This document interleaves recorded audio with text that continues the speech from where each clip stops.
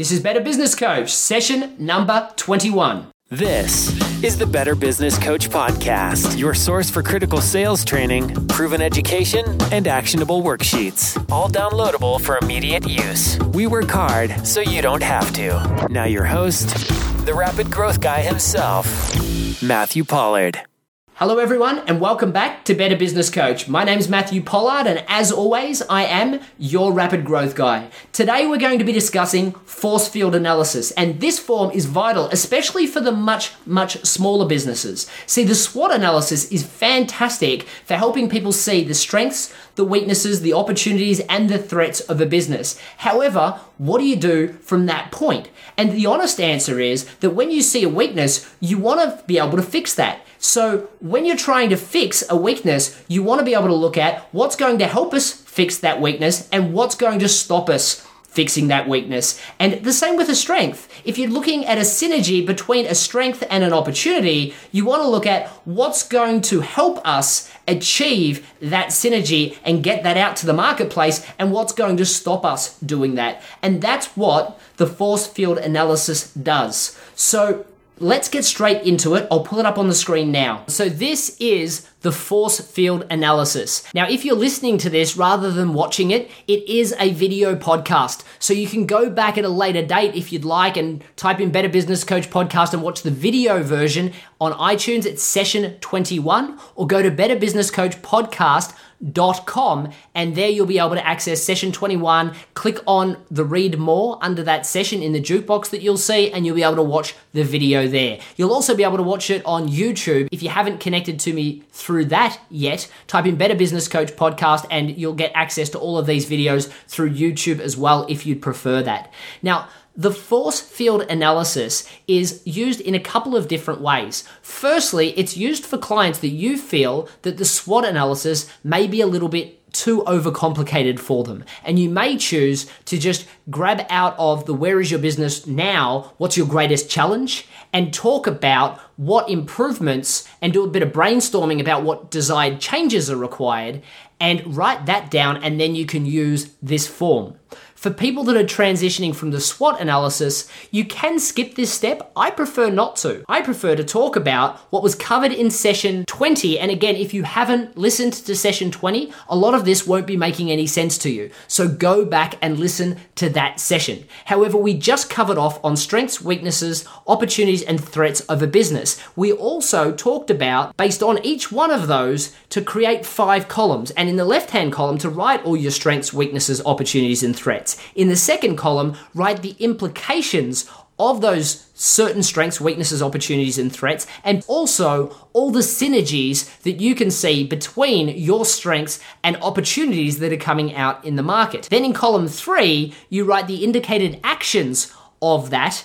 Column 4, you write the resource allocation requirement, and then in column 5, you write down what the opportunity cost of not taking that action is, i.e. lost business, going broke, potential loss in additional sales, and also the opportunity cost of what it's actually going to physically cost you to implement a change or improvement, as opposed to doing something else, like investing that money into something else that will give you another benefit. Now, this form works very much in line with that because each one of the indicated actions will have a improvement requirement or a desired change that's going to be necessary. And you'll be able to use this form to make sure that you can highlight what will help you get there and what will stop you from getting there. So let's scroll down and I'll give you a few examples. So a good example of this would be, let's say you want to implement a CRM system. A CRM system in a business can obviously do drastic things for helping with customer management. So what will help you get there? You might have a staff member that is very into technology and knows all of the CRM systems. You yourself may be very technologically advanced and know all the CRM software. So they may write you down as their coach that understands all the CRMs and will be able to help them integrate the system. What will stop them getting there? They could potentially write down that the staff have issues with technology. Maybe there are a lot of older staff or younger staff that haven't embraced technology. And as a result, if they implement a CRM system, there's going to be lots of barriers there. And what we're really highlighting perhaps is that throughout the coaching process, we need to unfreeze these staff members to the fact that there's going to be a change and that it's required, get them on board with the change before we implement it, and then refreeze. Now, if you haven't listened to the session on change management, which is session number 12, I'd suggest if that specific thing that's going to stop you getting there comes up, then you should listen to that session before you go out and work with the client. You'll be able to see it's highlighting specific sessions you need to have with the client. Another thing that could be a desired change or improvement is the fact that they decide perhaps that they want a unique message because they're currently competing on price, and they decide that that's something that's got to change, because competing on the price, which everybody knows, if you compete on price, it's going to be a long race to the bottom, and that's the last thing we want to do. So we may decide for our indicated action from the SWOT analysis that our goal is that we need to create a unified message that's going to differentiate us from our competitors. What's going to help us get there? We may have a load of strengths that are different from our competitors, and we can capitalize on those strengths. So we write those down. What's going to stop us getting there?